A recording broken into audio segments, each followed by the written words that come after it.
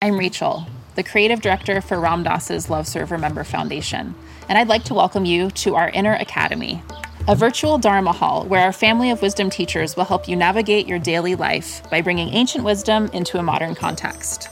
With over 200 hours of audio and video teachings, meditations, and practices from teachers like Ram Dass, Krishna Das, Sharon Salzberg, Jack Kornfield, Roshi Joan Halifax, Joseph Goldstein, and many more, the Inner Academy is your core resource for finding balance, presence, and navigating the ups and downs of your daily life. The Inner Academy has guidance for every step of your journey. Choose from an annual or monthly membership and gain access to past and future courses, retreat replays, virtual community, and much more. If you've been familiar with Love Serve Remember Foundation for a while, you'll know that most of our offerings are given freely or on a sliding scale basis. So when you subscribe to the Inner Academy, you're paying it forward and bolstering our ability to continue creating accessible offerings for all in the future, as Ram Dass wished for us to do. Be here now and start your journey with Ram Dass's Inner Academy today. For more, visit ramdass.org/Inner Academy. Teaching meditation can be a deeply rewarding experience. Help others improve their mental and emotional well-being, reduce stress, improve focus, increase self-awareness and self-regulation, all while deepening your own practice and understanding.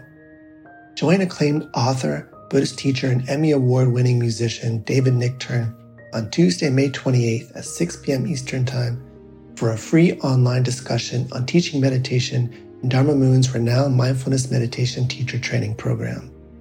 Get certified by Dharma Moon to teach meditation, lead group practice sessions, and work with individual students. Visit dharmamoon.com/BeHereNow for more info and to reserve your spot for the free online event with David Nichtern on May 28th.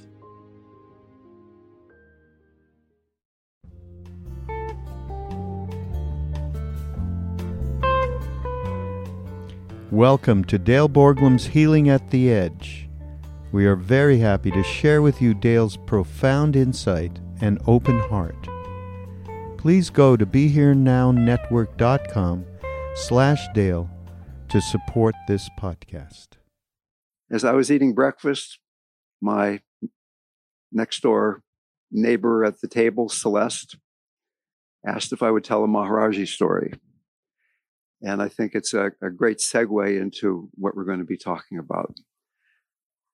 I have a PhD in mathematics and went right from Stanford to India. As you can imagine, my mind was extremely busy when I got there. And I found myself sitting in front of Maharaji. Just recently have gotten there. I was sitting with another Westerner named Mohan. Some of you may know Mohan. If you have, he is unforgettable. And a bunch of Indian devotees. So it was Mohan and me and a bunch of Indians and Maharaji. And Maharaji turned to us, to Mohan and me, and said, "How much do you pay for milk in America?" And Mohan did a quick calculation in his head and said, "Maharaji, we pay X amount of rupees per kilo of milk," which is the way, of course, you pay for milk in India. And Maharaji turned to the Indians and said, in Hindi, he was talking in Hindi, he said, "Can you believe how much they pay for milk in America?" And he went on and on and on. He was talking for about 10 minutes. And I'm sitting there beginning to think, maybe this guy isn't who Ram Dass told me he is. I mean, I've come all the way to India to talk about the price of milk. And he turned back to us again and said, "How much was it again?" And Mohan told him again. And once again, for about 10 minutes, he went on talking and talking about the price of milk. And I was getting a little frustrated. I mean, I wanted to get enlightened, right? That was why I was there. And all of a sudden, there was an explosion in my mind, an epiphany. I don't know how I can convince you of this, but I knew it was a direct message from Maharaji. And what he was saying was, we can talk about interesting things, but that just busies up the mind. If we're talking about trivia, it allows us to plunge into the ocean of love. And I went into this bliss state that I was in for the rest of the day. I could barely talk. So I am going to say some really interesting things for the next 45 minutes or hour or so. And yet I would encourage you to remember what Ram Dass was saying at the end of that second tape about there's the mind and there's the heart. And yes, the mind will like to accumulate some of what's being said, which is completely fine. But if we can do that accumulating in the context of remembering what is most important, us being together, us sharing this room, exploring compassion together, then the words become, I think, contextualized in a very important way. We can look around the room, as Ram Dass was pointing out. We can look around the room and see older, younger, bigger, smaller, male, female, more hair, less hair, all those things. We can look inside of our experience. Sometimes there's thinking, sometimes there's sensing in the body. Breath is going in and out, hearing a sound. Is there a way to be with our experience and be with that which is not changing from moment to moment? With a mala, all the beads are slightly different, but there is a cord. There's a cord that goes through all of the beads. One cord. Can we look outside? Can we look around the room and see how there are all these differences, but at the same time, can we see that which is the same in each one of us? So that Ram Dass was pointing out that compassion is not just about compassion for the other person, but very often, in fact, compassion needs to be for ourselves. On His Holiness the Dalai Lama's third visit to America, he said, "Now I'm beginning to understand, and it makes me very sad, you Americans don't like yourselves," which is a very sad thing. I remember once I was at a Tibetan empowerment, and the Lama said, "Okay, we're all going to open our hearts, so everybody please think about your mother." And then he said, "Oh, wait a minute, this is America. That doesn't mean your heart is going to open." Another very sad thing.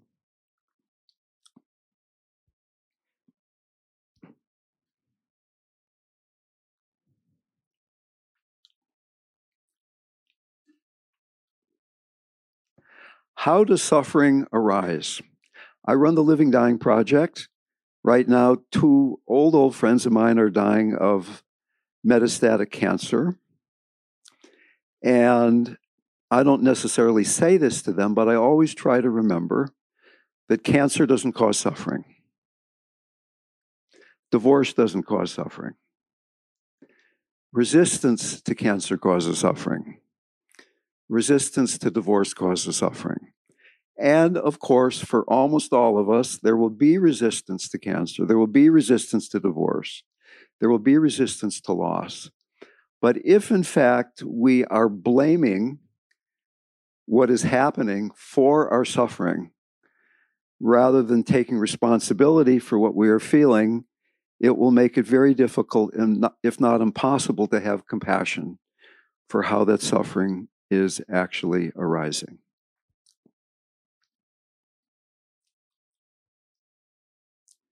Suffering arises. There are three possibilities.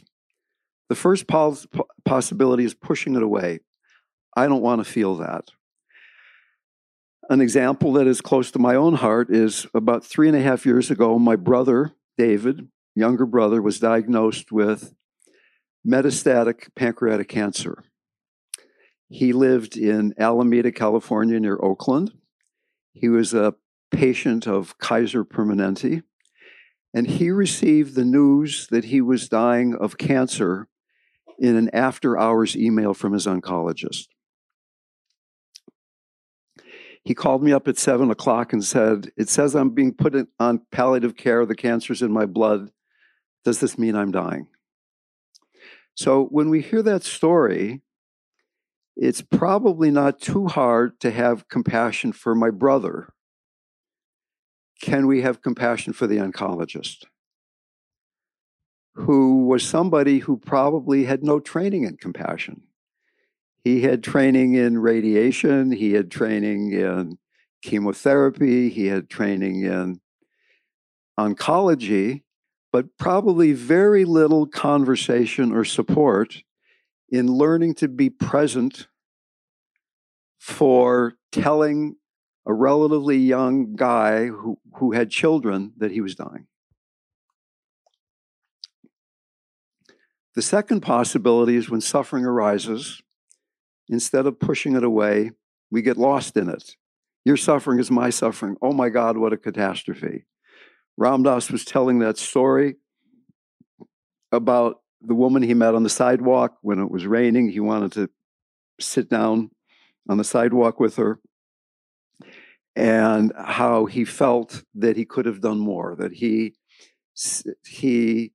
wasn't quite clear what he was implying, but I think it's easy to, when we meet somebody, particularly being late for an appointment, to get busy either pushing it away or getting lost in suffering. I work a lot with dying people. Almost every day I'm emailing or talking to people who are dying. And in the movie last night that we saw, what's the name of the movie, Becoming Nobody or something? Toward the end of the movie, Ram Dass was talking a lot about dying and what a blessing it is to do that. And it is a blessing because it very often takes us beyond that pushing away or getting lost in. I can look at you, I can talk to you after this chunk of the workshop. We'll sit down and say, "Hi, I'm from Marin. Where are you from?"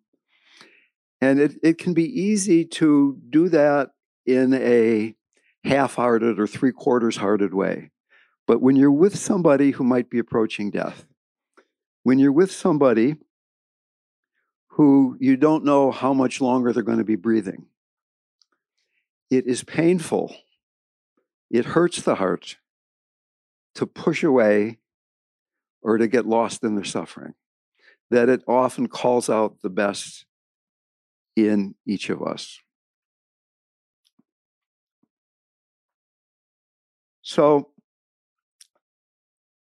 I train people to work with other people who are dying. And one of the main things I say is that caregiving is work on yourself. I don't train people to help other people.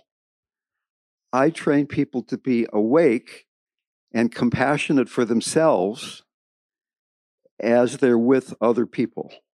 Because if you're busy helping another person, you are very often going to get caught in places where there's the pushing away or there's getting caught in. Whereas if you're really being very alert and having compassion for your own process, you will catch those places, you will have compassion for those places, and in a very natural way, you will be the best possible helper. Can we trust that we don't have to be busy being a helper?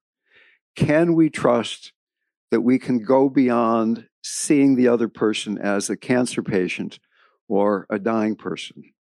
Last night, I used the two magic words, Donald Trump. So imagine right now that instead of this being a bell with Hanuman on top of it, Donald Trump is seated on the table next to me. How many of you could see a human being instead of seeing what he represented to you, the projections that you put upon that person? A more difficult person not to project on is someone who is obviously and actively dying. So suppose right here is someone who is incredibly thin, their skin is gray, their breath is very ragged, and it's really pretty clear that they're not going to be breathing too very much longer. Is it possible to see a human being rather than a cancer patient or a dying person? I remember once I was at a workshop with Elisabeth Kubler-Ross a long, long time ago. And a young woman told her story. She was a nurse. She had 3 young children, and she was dying of metastatic breast cancer. So Elisabeth called her up. She told her story in such an evocative way. Elisabeth asked the audience, how does her story make you feel? And Elisabeth had a blackboard. Back in those days, we had blackboards instead of whiteboards. And people called out adjectives of how the story made her feel: angry, sad, frightened, frustrated. And one by one, Elisabeth wrote these adjectives on the blackboard. And at the end of all of this, Elisabeth asked the nurse, how do these reactions make you feel? And the woman said, I feel very lonely. Because people were caught in their reactivity rather than being with her as a human being. Traditionally, compassion in Asia is taught for the other person. This story the Dalai Lama told of, it makes me sad to see that you Americans don't like yourselves. Can you imagine what it is like to begin spiritual practice not liking yourself? I think we can all imagine that, because pretty much that's where we started. And that's probably why we started. So we're practicing to start liking ourselves. And yet, the nature of the heart is spaciousness. Truly in the heart, there is no one there. Someone is there in the mind, but not in the heart. So that going in the heart means, at least temporarily, dying to who we think we are. And if we think we're this ego structure, if we think we're this body, then going into the heart is going to be challenging. Going into the heart in a way very directly confronts our fear of death.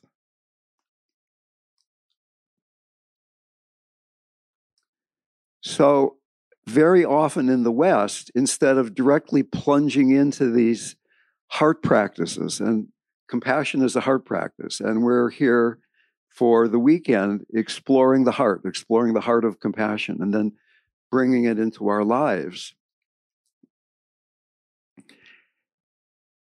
If we haven't made friends with ourselves, if we haven't inhabited the lower chakras, we're grounded, we're centered, we're doing the martial art of me, of you, then this thing of dissolving into the heart and becoming compassion is going to be something that happens only sporadically, because it's threatening who we think we are.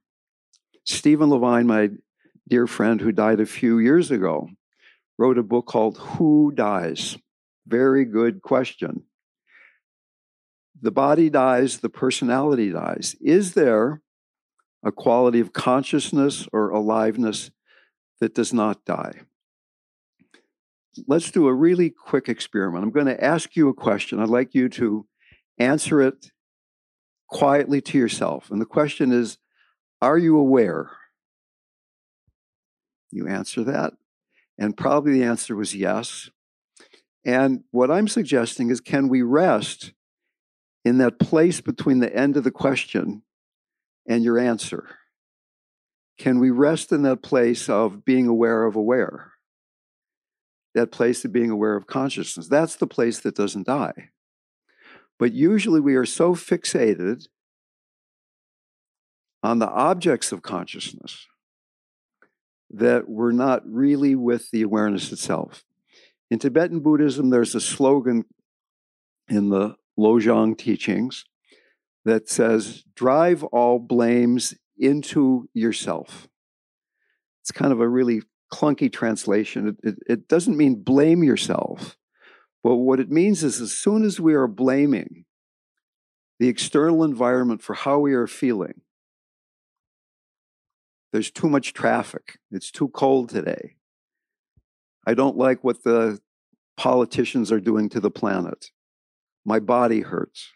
My mind is agitated. As soon as we're blaming how we're feeling for something outside, in that moment, healing becomes impossible. So we reclaim the blame, not in the sense of blaming ourselves, but being responsible for what we're feeling. Each moment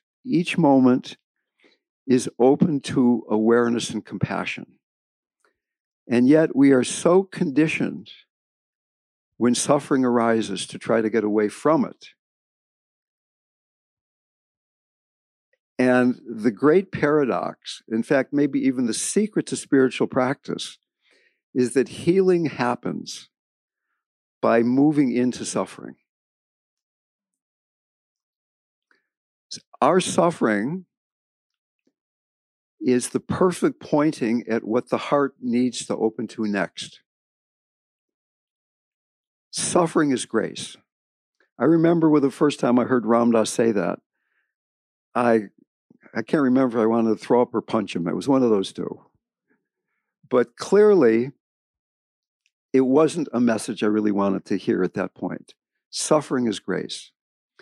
But after some frustrating decades of practice, I have to admit that when I'm suffering, I like that because it shows me here is a place that my heart isn't completely open. Here is an opportunity to deepen my ability to love, to deepen my ability to have compassion. Let me just pause for a moment and ask if there are any questions about what's been said so far. Okay. How do we make all the suffering all right? How do we not run away from it all? So let's do a very brief guided practice. I'd like each of you to imagine, to remember something in your life that's caused you to suffer. Something's happened in the last few days or few weeks, something that's been difficult. And there's a story associated with that. Can you let go of that story and feel as nakedly and directly as possible what's going on in your body? Let go of the story. What is the immediate naked experience of being with that suffering? And then secondly, can you open your heart to a body that is feeling that? What does that feel like? Usually when suffering arises, we fixate on the trigger. We fixate on, I am suffering because of what's going on out there. And we get caught in the story. So that the way through is letting go of the story, coming into the heart. First awareness, then going into the heart.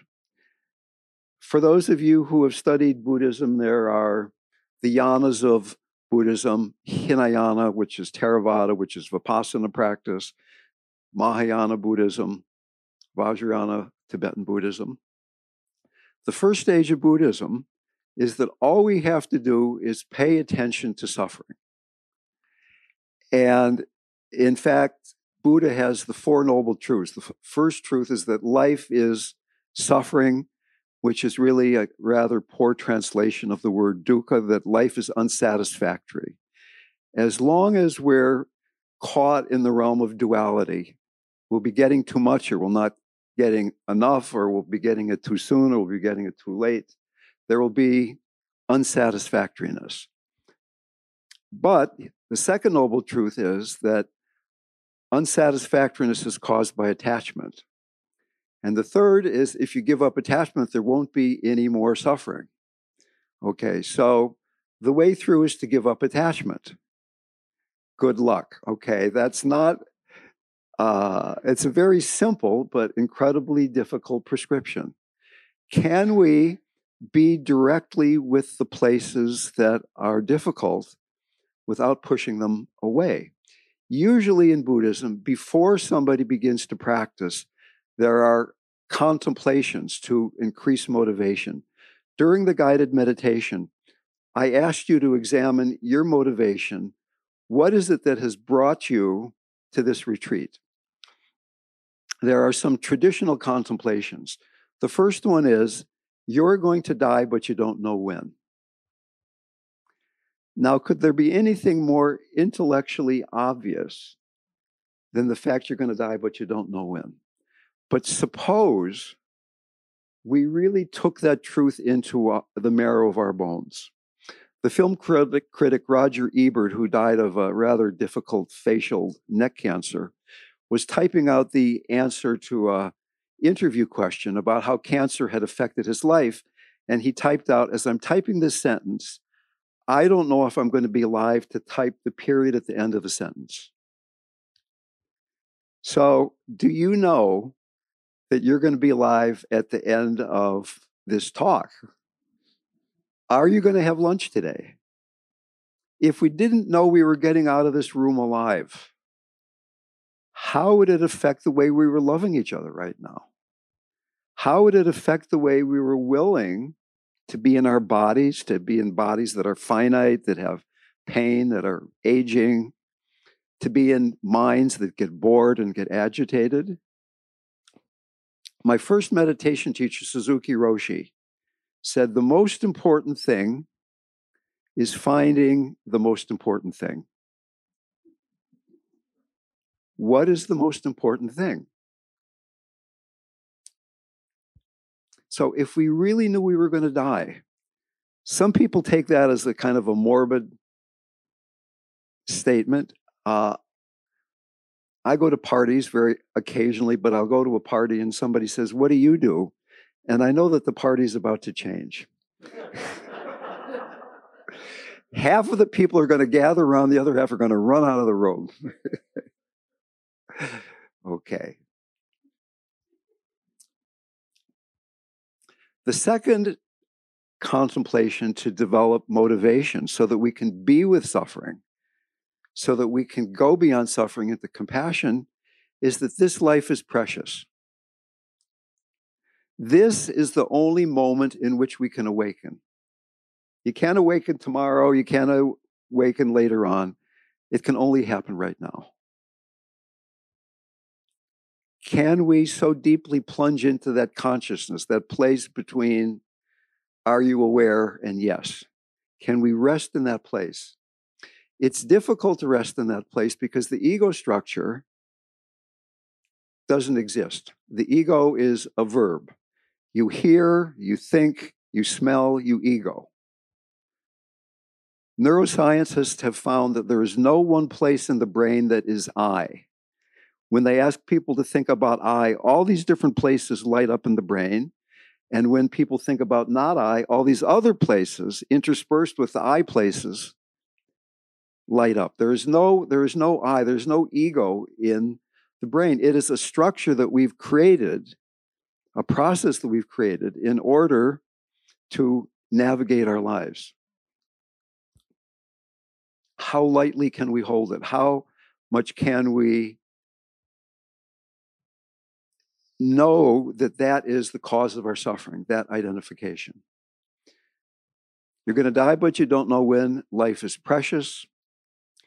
How many people on this planet have the luxury of coming to Ojai for 3 or 4 days, sitting in a room and talking about compassion and God and Maharaji and love, and they're not preoccupied with their children not starving to death or dealing with the dictatorship or the fact they're almost dying or the fact that they have to work 18 hours a day to support their family? We have a great gift to be able to come and do what we're doing here together. The Buddha said that only 1 out of 1,000 people truly enters on the path. And out of 1,000 people who enters the path, only 1 gets to the end. So if you can do your multiplications, that's 1 out of 1,000,000. I don't know if the odds have changed since the day of the Buddha. You think it's gone up or down? How many people say up? I think it's gone down, but whatever. in fact, here's a really fascinating Buddha story. The Buddha said that in the 500 years after I die, many, many people will reach liberation by following the Dharma, by following my teachings. And in the 500 years after that, many people, but fewer, will reach liberation. In the 500 years after that, fewer still. So that after 10 of those periods, after 5,000 years, the concepts of Buddha and Dharma, liberation and the path to liberation, will be lost from this earth, and the Maitreya Buddha will show up. But that there will be a 100-year period that started in the 1950s in which the Dharma would be readily available, and that it was this very auspicious time to practice. You could remember in 1950s, for those of you who are alive, probably not too many of you, but you could read the books, that in those days, there were not that many people practicing. People in Kyoto, people in the Amazon jungle, people in Jerusalem. And it's not too hard to imagine in 2050 that the Chinese dictatorship will not give you time to practice, or that the hole in the ozone layer will be such that you can barely find water to drink, or who knows what it will be, or that the robots will keep you so busy that there won't be time really to meditate.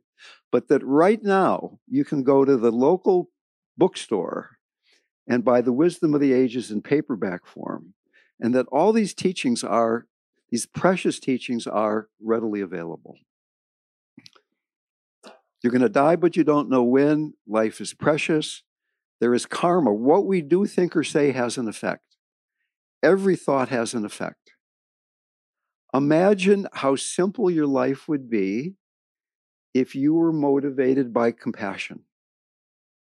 Each time you acted, it was, what is the compassionate thing to do? For me, for the people around me, for the planet. Not, are they going to like me? Am I going to get enough? What does this really mean? What is the compassionate thing to do?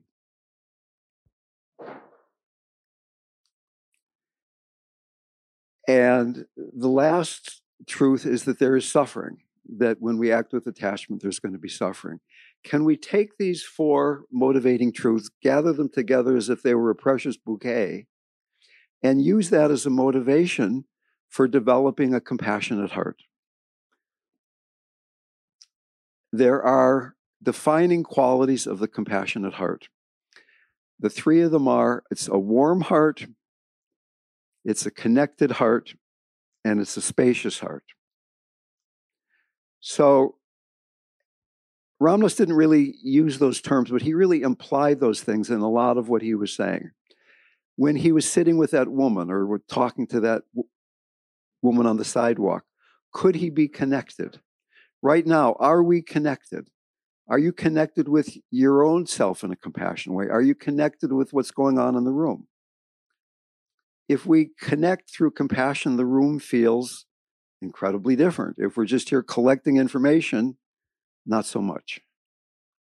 Okay, a connected heart, a warm heart. When your heart starts getting cool, when you're not plunging into that warmth, no compassion.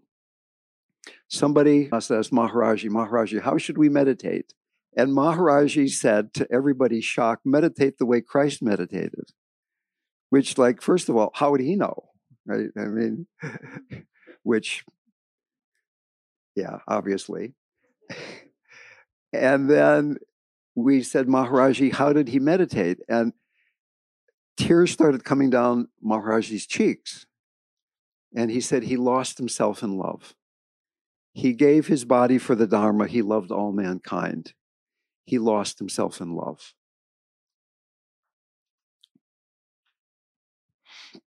And the third quality of the compassionate heart is a spacious heart. Ram Dass, in one of those talks, I think he was talking about a window frame. And imagine that we look out this window here, and it's not a cloudy day, but it's a sunny day. There's blue sky out the window. And into that chunk of blue sky that is your mind, and There's a window frame about your mind because you assume that you're not infinitely spacious. Into that chunk of sky that you think of as your mind comes a gray cloud, a cloud of anger, a cloud of happiness. It doesn't have to be a bad cloud. And if the cloud is big enough and the window frame is small enough, what do you see? You see gray, you see cloud, and you say, I am angry, I am afraid.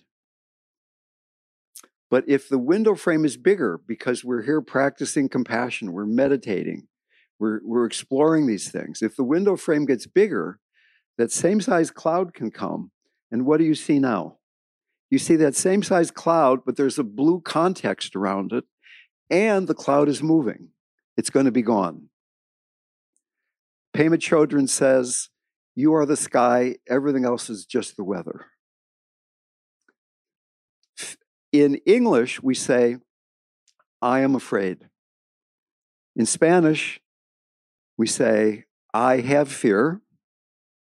In Tibetan, fear is here. So just the way we language emotions in English makes it so much harder not to have a small window frame, to identify with those passing clouds and thus prevent the naturally arising of the compassionate heart.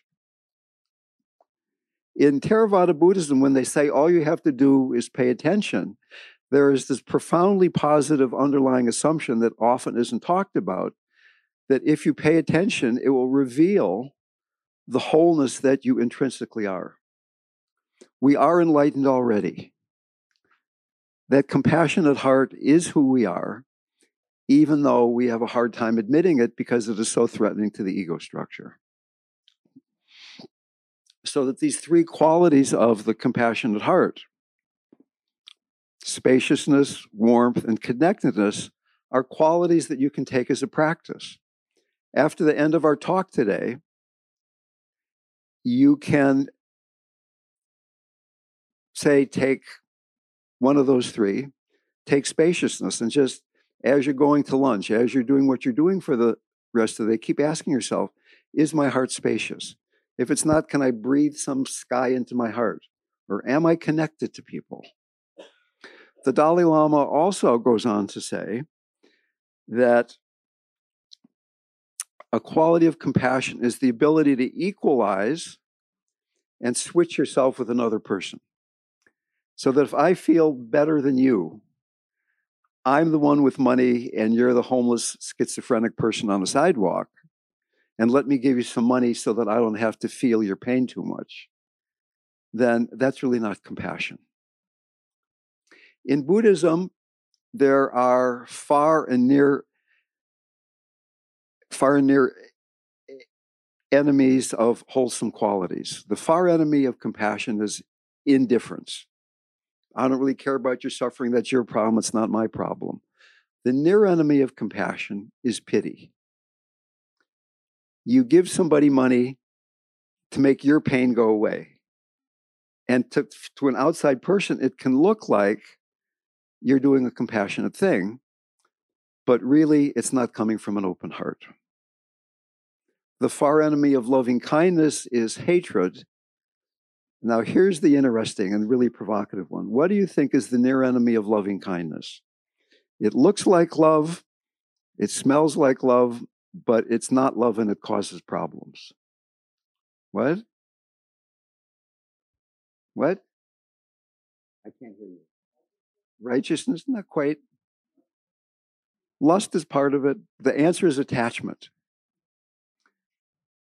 And I would suggest that if you love somebody,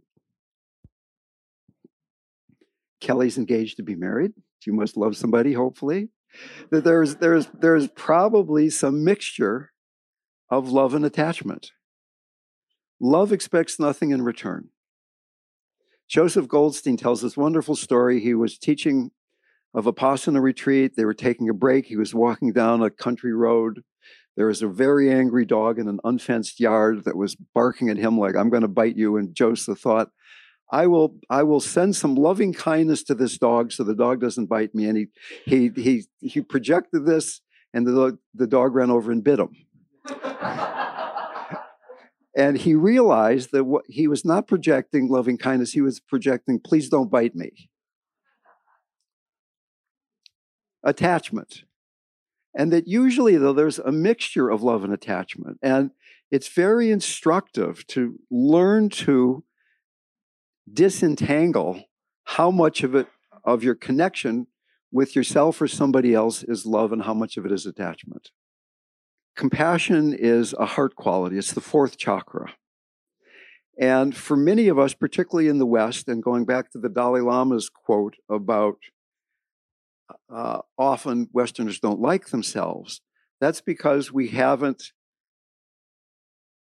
opened up the lower chakras. These Asian practices that are so popular were developed by and for people a few thousand years ago who were grounded, centered, didn't have an iPhone, loved their mommy and daddy, and that's nobody in this room, right? So very often when we're encountering someone else's suffering and we're not completely grounded and centered, the situation is threatening to the ego structure. If we create this foundation from which martial arts are done, the martial art of being you, the martial art of being me, hara, dantian, down in the lower belly, then there is this autonomous, independent person manifesting the Shakti, the chi of the universe through them. And then we don't need the environment to be supportive in order for the heart to be open. So everybody in this room knows people, and everybody in this room is a person for whom at times your heart is really open, and at other times somebody looks at you in a funny way or says the wrong thing and the heart really closes. I was talking to a friend of mine just 2 days ago. I was giving a talk at the San Francisco End of Life Network, and a dear friend of mine has fallen in love. And she's an older woman. She hasn't been in love for a really, really long time. And she said, it is the hardest thing I've ever done in my life. I didn't know how angry I really was. Right? And so when the relationship is not supportive, I'm in love with you and aren't we great? And isn't this a fantastic thing? Then if we're not grounded and centered, it's too scary. The heart closes. So that tomorrow we're going to be talking about what can we do to create a foundation so the heart can stay open, whether the environment is supportive or not. When we were in India, there was a war going on. India was fighting with Pakistan. I remember one night a bunch of us were sleeping on the roof of the hotel we stayed at in the Palace Heights Hotel in Delhi, and planes were going overhead. We didn't know if they were Pakistani planes about to drop bombs on us or they were Indian planes trying to protect us. Turns out that it was Indian planes, fortunately. But at that point, later we went to be with Maharaji in Nainital, and we were just a few hundred miles from this war. And many thousands of Pakistani, eventually Bangladeshi people were starving. And Maharaji knew those people were starving, and yet he didn't do anything about it. He allowed starvation to go on, and yet it was clear from the miracles that he had done that he could just do that and food would appear. The loaves and fishes trick he had done any number of times if you read some of, like in Miracle of Love. So that, is it possible to stay open and realize that suffering will continue? That sometimes it's right to do something about it, sometimes it's not. There's a story about the great poet Kabir. He had a son who had some powers himself, and Kabir's son pulled the dead body out of the Ganges River in Benares and brought this dead corpse back to life. But apparently this person was supposed to be dead. And Kabir said, now the house of Kabir is ruined because he was just using his powers. He was not doing it in an appropriate way. There are stories about Maharaji of devotees were dying and he would heal them. But then there was another story where a servant of a devotee came to Maharaji and said, Maharaji, my so-and-so, your devotee is dying. Can you heal him? And Maharaji said, it's time for him to die. There's nothing I can do. And the servant pleaded and pleaded. And Maharaji said, okay, take this banana, mash it up, give it to him, and he will be okay. So the servant took the banana very carefully. They brought it back. They mashed it up. They gave it to the guy. He ate it, and he died. Can we allow suffering to be in this world? Suffering is only suffering. I don't say that to my clients who are dying, but suffering is once again showing how we're caught. In the movie last night, Ram Dass was talking about his relationship with Ginny Pfeiffer, who was dying, and yet she was in ecstasy, and yet she was in a lot of pain. Her body was writhing in physical pain. In fact, one of the ways to really cultivate compassion is, can you work with physical pain in your body? And that's also something we can talk about in another time. But I can go to the dentist and have her drill on my root. I had to do this. I got decay under a crown. So they took the crown off and they were going to drill on a live nerve. And the dentist said, I'm going to give you a shot. I said, I don't want the shot. So she called her husband in, who was a bigger dentist. He says, you should have the shot. I would have the shot. I said, I don't want the shot. And they drilled on my nerve. And it was unpleasant sensations for 30 seconds. I relaxed. And I'm not saying you should do this, but it's a way to train to not react all the time to the unpleasant. When you're meditating, sometimes you give yourself permission to move and your legs are getting tight, but sometimes could you sit and not move for a certain amount of time? Set a timer. A bunch of us meditated with this guy Goenka in India, and he would have you sit for an hour. He called it the vow hour, where you vowed not to move for 1 hour. And after 40 minutes, my meditation was not to scream, because it was that painful. It was only pain. And pain is not suffering. Pain is mandatory. Suffering is optional. We all have pain. Pain is part of being in a body. Pain is part of being human. Suffering is our attachment to not feeling pain.